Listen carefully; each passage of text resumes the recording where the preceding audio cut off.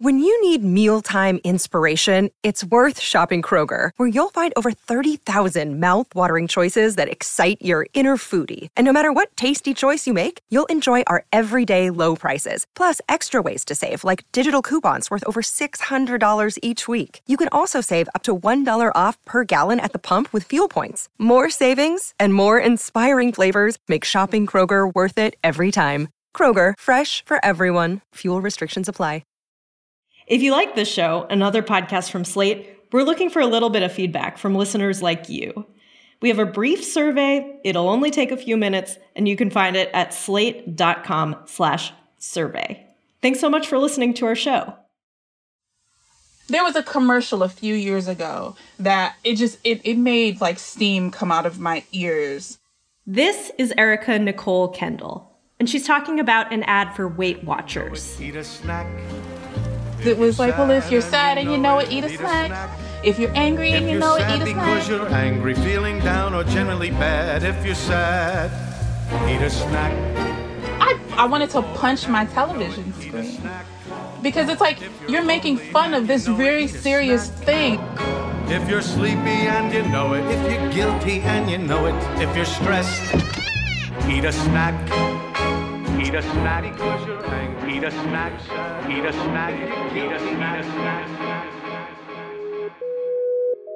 Erica is a certified nutritionist and a personal trainer. She runs a website called A Black Girl's Guide to Weight Loss, and she's thought a lot about the complicated relationship people have with food, which is why she didn't think this ad was funny. People don't always understand what it is that's happening when they feel like crying and instead they eat. They don't understand that, and you're mocking it in a commercial with a children's song. Like, that's a serious matter, and you think that that's, like, not only do you think it's something to mock in a commercial, but it's a profit opportunity for you. And there's something that just kind of feels unethical and really just gross about that. For nearly 6 decades, Weight Watchers has convinced millions of people it can help them lose weight. Unlike other diets that tell you exactly what you can and can't eat, Weight Watchers tells you you can eat whatever you like, as long as you stay within the boundaries of their point system. It looks at your height, weight, gender, and weight loss goal, and it says this number. That's how many points you should eat in a day. You can eat and drink as many 0-point items as you like. That means pretty much unlimited apples and celery and cups of black coffee. But you have to budget for everything else. If you want a packet of sugar in that coffee, add a point. If you want the sugar and a splash of milk, add 2 points. If you want to eat a Big Mac alongside it at 17 points, well, that's most of your allotment for the day. And if you want to talk about why you keep ordering Big Macs and blowing through your allowance of points, there are Weight Watchers franchises in cities around the world where you can weigh in, commiserate, and share recipes and tips with other dieters. Or at least you could before the pandemic. Now they've gone online. The science behind all the points and numbers has changed a lot over the years. The point system didn't even exist when Weight Watchers was founded. But this company has sold its signature combination of flexibility, promised success, and built-in community really well. Weight Watchers was always just kind of this aspirational thing, right? Because I was always a plus-size kid. And it was Weight Watchers, Slim Fast, Jenny Craig. Like, those were the three. About 2 years ago, Erica saw another ad for Weight Watchers. And this one she did think was funny. I was on Twitter and I laughed so loud and so hard. My teenage daughter came into the room and was like, okay, if it's that funny, like, you need to tell me. What Erica had just seen was an ad announcing that Weight Watchers wasn't going to be called Weight Watchers anymore. Weight Watchers is now WW. Join at WW.com today. Weight Watchers was moving away from the thing that, until then, it seemed like the company was all about, which was dieting. From now on, it would be known as WW, 2 letters attached to the tagline, Wellness That Works. But Erica Nicole Kendall wasn't convinced. When I saw the ad and I saw the logo, and it just kind of completely eliminates the word weight altogether. It's like, did you think that that was going to mean that we weren't going to realize that the WW still stands for Weight Watchers? You thought that removing the word weight was just going to be like this mind-blowing thing for all of us, and we were just going to feel differently about this brand. No, it's still the same thing. But my second thought was, finally, the body acceptance movement got a win. For decades, Weight Watchers has sold a solution to a problem. It was a set of guidelines that promised to help its members lose weight. And it worked for generations of subscribers who paid their dues, kept their food diaries, and weighed in at weekly meetings. And it also worked for the company's bottom line. But it's 2021 now. The whole idea of dieting and losing weight is increasingly seen as unhealthy and sometimes misogynistic and really just uncool. The cult of thinness hasn't disappeared, but the body positivity movement has begun to chip away at it. And so WW, a company built to monetize that desire to shrink your physical self by restricting your caloric intake, has had to make a few adjustments. The climate is changing. The culture for women is changing. The space for women to be comfortable with themselves is changing. And if you want to continue to pick up consumers, you have to change. Will WW's new branding be enough to satisfy both its critics and its investors? In 2021, is a diet company's best chance at survival to swear that it's really not that interested in dieting after all, and that it just wants you to be healthy? Welcome to Thrilling Tales of Modern Capitalism. I'm Jess Miller, filling in for Seth Stevenson. Today on the show, Loss Leader, WW International.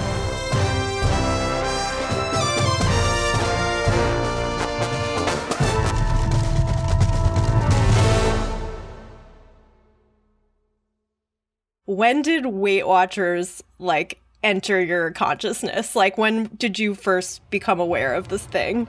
I mean, it probably entered my consciousness in the womb.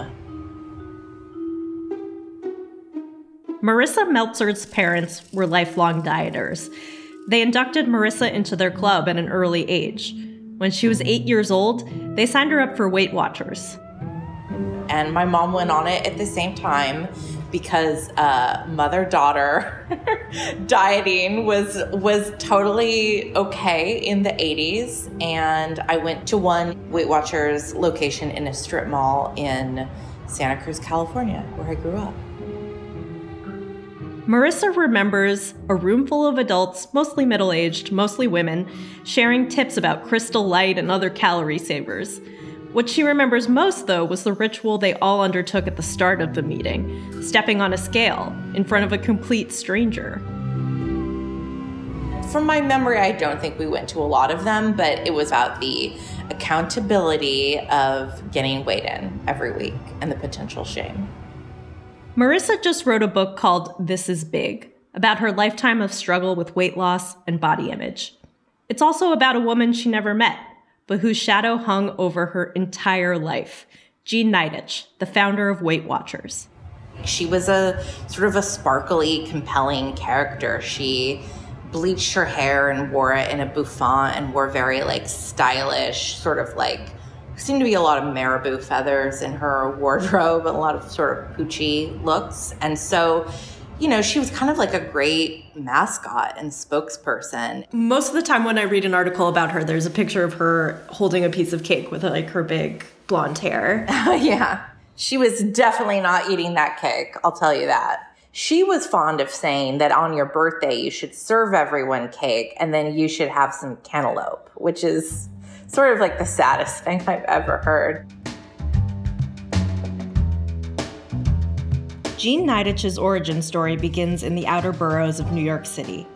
She was born in Brooklyn and living in Little Neck, Queens. She was married with 2 kids and had worked as a clerk for the IRS.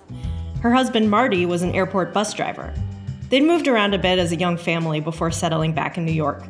And then came the day that changed her entire life. And I remember the day vividly. It was October 1961. I woke up that morning and I was having a thin day.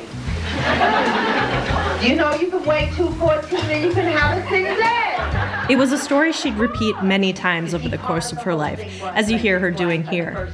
Jean ran into an acquaintance at the supermarket. And she said, Jean, you look so wonderful. And I thought, she's noticing, I'm thin. And then she said, when are you due? Jean wasn't pregnant. By this time, she'd already been on just about every crash diet there was. She'd taken pills, she'd tried hypnosis, she'd tried weird oils, but none of these programs were enough to overcome Jean's love of Mallomars, those s'more-like cookies sold in boxes that she would hide in her bathroom hamper and eat by the sleeve at night. Being mistaken for pregnant at the grocery store was embarrassing enough for Jean that she was determined to try and lose weight again. This time, she checked into an obesity clinic run by the New York City Department of Health, where she was put on a strict but reasonable regimen of foods. Lots of lean stuff like fish, fruits, and vegetables, no sweets or fats. Still, the Mallomars called. Here's Marissa Meltzer again. What happened was she had all of these sort of girlfriends. She lived in this big development deep in Queens, and her friends would get together to like play mahjong every week, and she would tell them her sort of like diet progress and secrets, and then they all started to kind of do their own diet based on the diet she was on, and they'd come every week and more people would join until they started having proper meetings. These meetings were crucial to Jean's personal weight loss goals. It gave her a support network. She found out other people hid cookies in their laundry baskets too, and they talked about it. They talked about all of their setbacks and celebrated together when they reached their dieting milestones. 1 year after her famous confrontation at the grocery store, Jean had lost over 70 pounds, and she had a new idea for a business. If this combination of a strict diet and group meetings had worked for her, it could work for other people too. In 1963, she, her husband, and 2 friends who had been part of the groups launched a company they called Weight Watchers. It had a meal plan that was similar to the one at Jean's Manhattan clinic. The point system wasn't introduced until way later. You couldn't have ketchup, you couldn't drink alcohol, you could have 2 hot dogs a day though, so that was nice. And then there was a lot of, artificial flavoring, artificial sweetener, just so much gelatin. And there was a lot of like mock recipes like that are just downright troubling, like a fake guacamole that involves, I think, green beans that are frozen and pureed. So yeah, it was a pretty strict diet, which is probably why it worked. The idea of losing weight by eating foods with fewer calories wasn't exactly new. But what was new, the Weight Watchers' innovation, were the meetings. Here was a diet plan that acknowledged that overeating is linked to emotion, and that the solution had to address the emotion too. Everyone in the program kept a diary of goals, and for a $3 attendance fee, they could go to weekly meetings for accountability and camaraderie.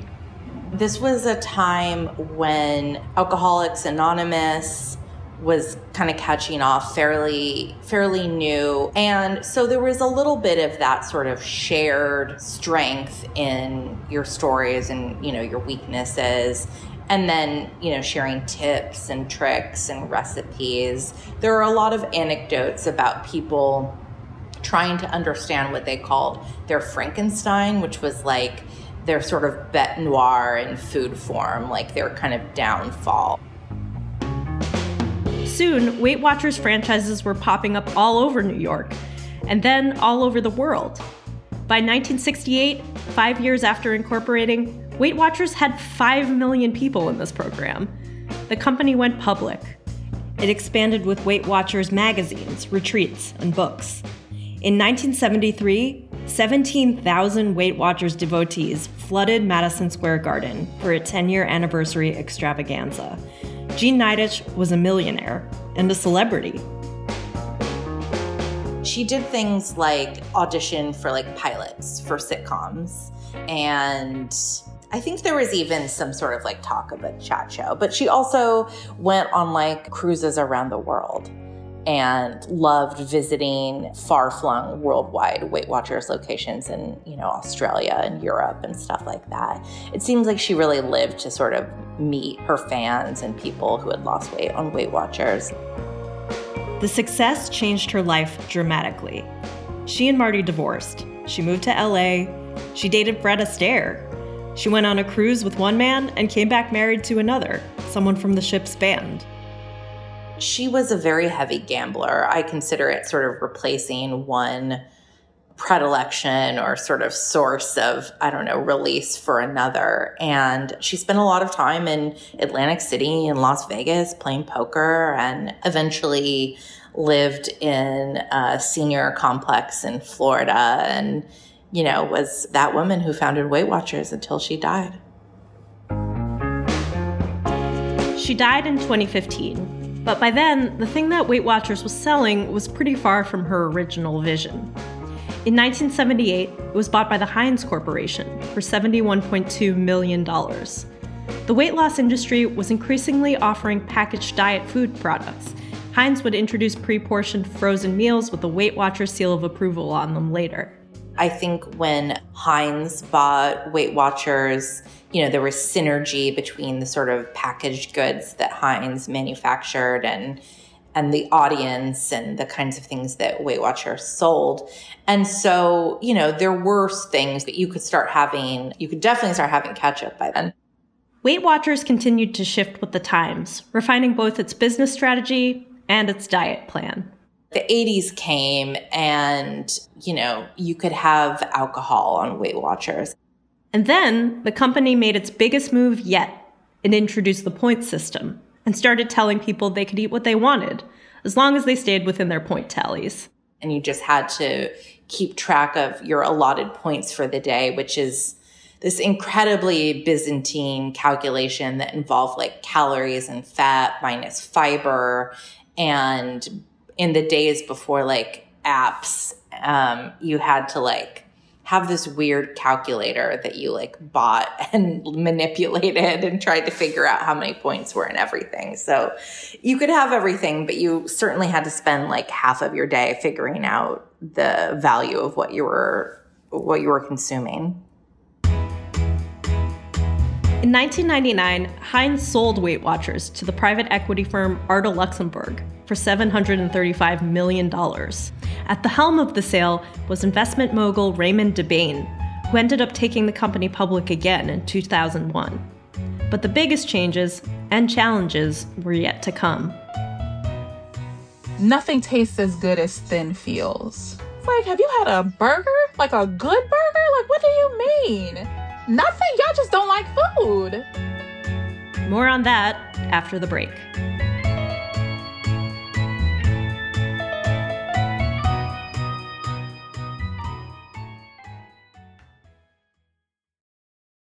I have never done Weight Watchers myself. I had some college roommates that were always doing it, so I sort of knew the point counting concept from like them, this was in college, saying, well, I'm just not eating all day so we can drink when we go out Friday night because I have to save my points for booze. Virginia Sole-Smith is a contributor to the New York Times parenting section, where she writes a column on food, weight, and body image.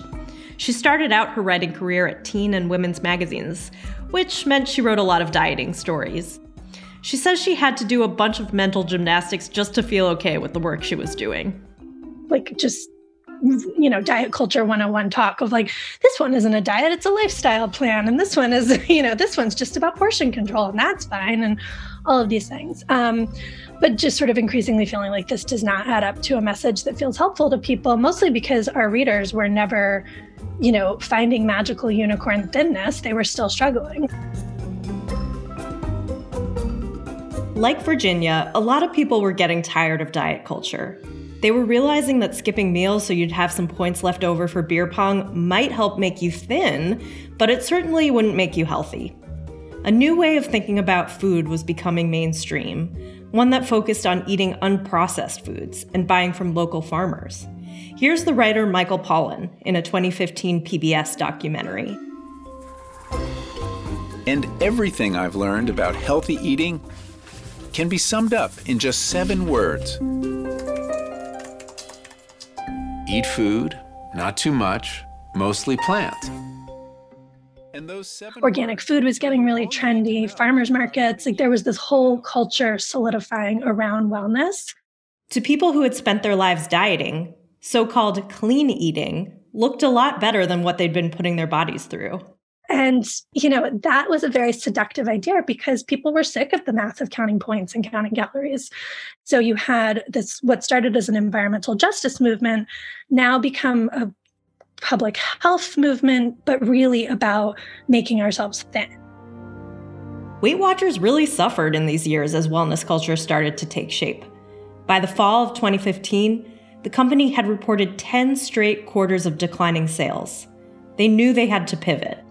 If only there were something, or someone, who could change the messaging.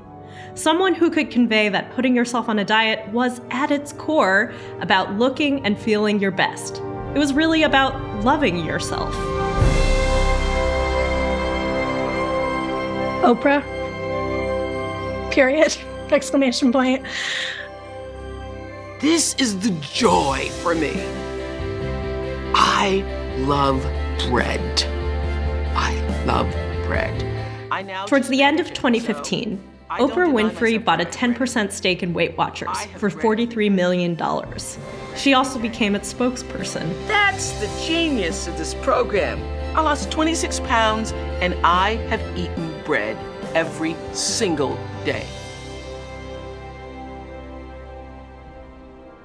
She uses body positivity rhetoric all the time when she justifies her involvement with Weight Watchers and her involvement in the diet industry in general. She always filters it through the language of self-love and being your best self. And, she's saying to you, I'm amazing, but I could be more amazing if I was thinner. Oprah was Weight Watchers' savior. After years of declining sales and share prices, membership finally grew. Around that time, the company unveiled a program called Beyond the Scale, with more holistic messaging and methods rooted in cognitive behavioral therapy that seemed more on trend. But no matter what it sold, no matter what hoops it jumped through to convince people that it wasn't still hyper-focused on body size, Weight Watchers was still saddled to the word weight.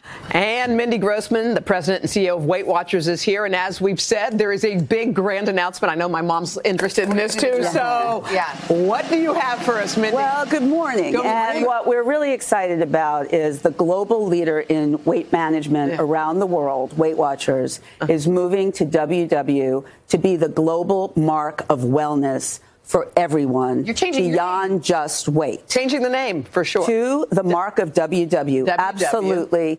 In 2018, Weight Watchers' new CEO, Mindy Grossman, formerly of the Home Shopping Network and close friend of Oprah Winfrey, went on the Today Show and announced that her company was henceforth to be known as WW. The company said those 2 letters honored the legacy of Weight Watchers, but didn't really stand for anything in particular. Virginia Sole-Smith didn't buy it. I think I laughed out loud because it felt like such an obvious move, but also such a kind of a desperate move in a way. I mean, it was both very smart of Weight Watchers to say, oh, let's brand as a wellness plan because that's what people really want and it gets us away from this whole weight loss thing that's gotten so controversial. But it was also impossible. Like, you can't drop weight from Weight Watchers. It's WW. Everybody who writes about it, whenever I report on it, we say WW, the company formerly known as Weight Watchers, because they're never going to lose that from the brand.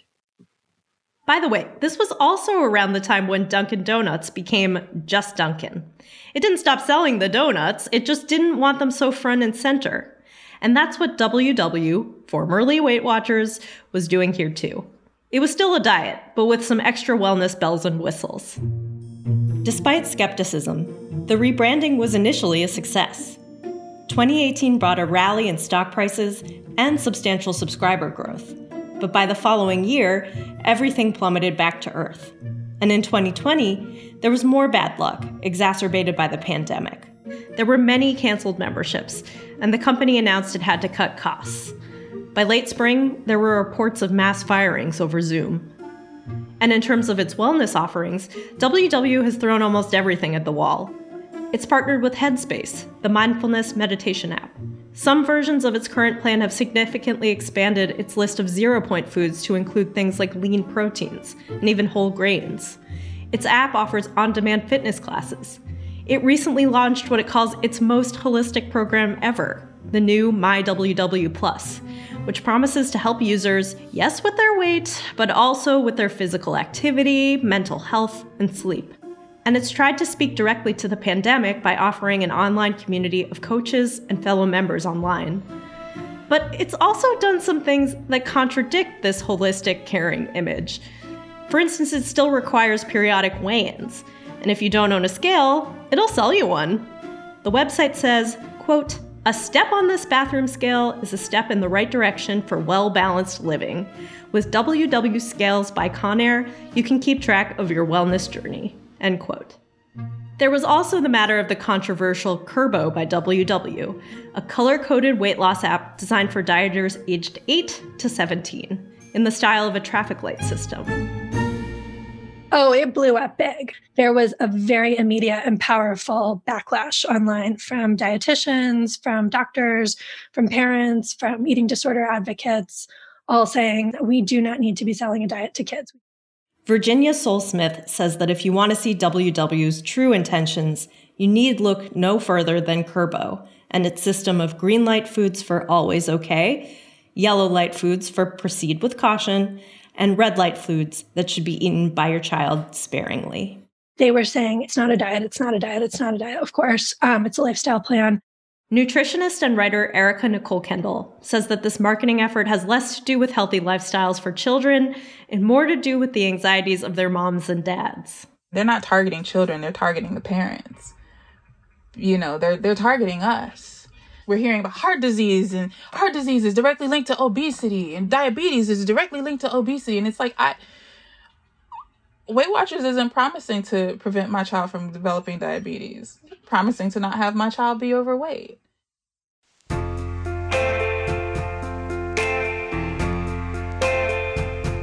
You might say that WW dropping the word weight from its name is a sign of something changing for the better, a sign that we're learning to tell the difference between being healthy and being thin. But are we really? Every person in the story, myself included, has experienced a lifetime of really complicated messaging about food and body image. We've inherited it from our families, from the diet ads we saw when we were kids, from the way we've been treated as our bodies have changed at different points in our lives. Some of us were put on diets when we were young before we really understood any of this. And I'm here to tell you, it can really screw you up. Diet culture is not healthy mentally, emotionally for women. And companies like Weight Watchers had participated in perpetuating it. And as long as this confusion exists, as long as we still live in a society that prefers people to be thin, whether or not it always says so explicitly, there will still be business for WW. But if the company actually wants to make its customers healthier, it's going to have to do more than change its name.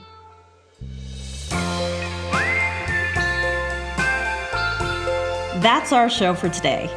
This episode was produced by me, Asha Saluja, and Cleo Levin. Technical direction from Merritt Jacob. Gabriel Roth is Slate's editorial director for audio. Alicia Montgomery is the executive producer of podcasts at Slate. June Thomas is senior managing producer of the Slate Podcast Network.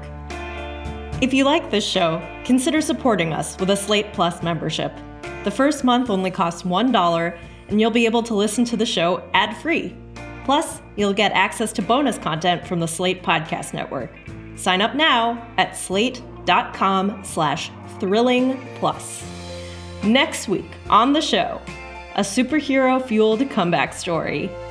I mean, I feel like when I was growing up, people used to make fun of people, that were like nerds and, read comic books, and now it's normalized. Now everyone's watching Marvel movies, and it's not something that you're the other. Now, if you're not watching it, you're the other. Seth Stevenson will be back then. For now, I'm Jess Miller, and this has been Thrilling Tales of Modern Capitalism.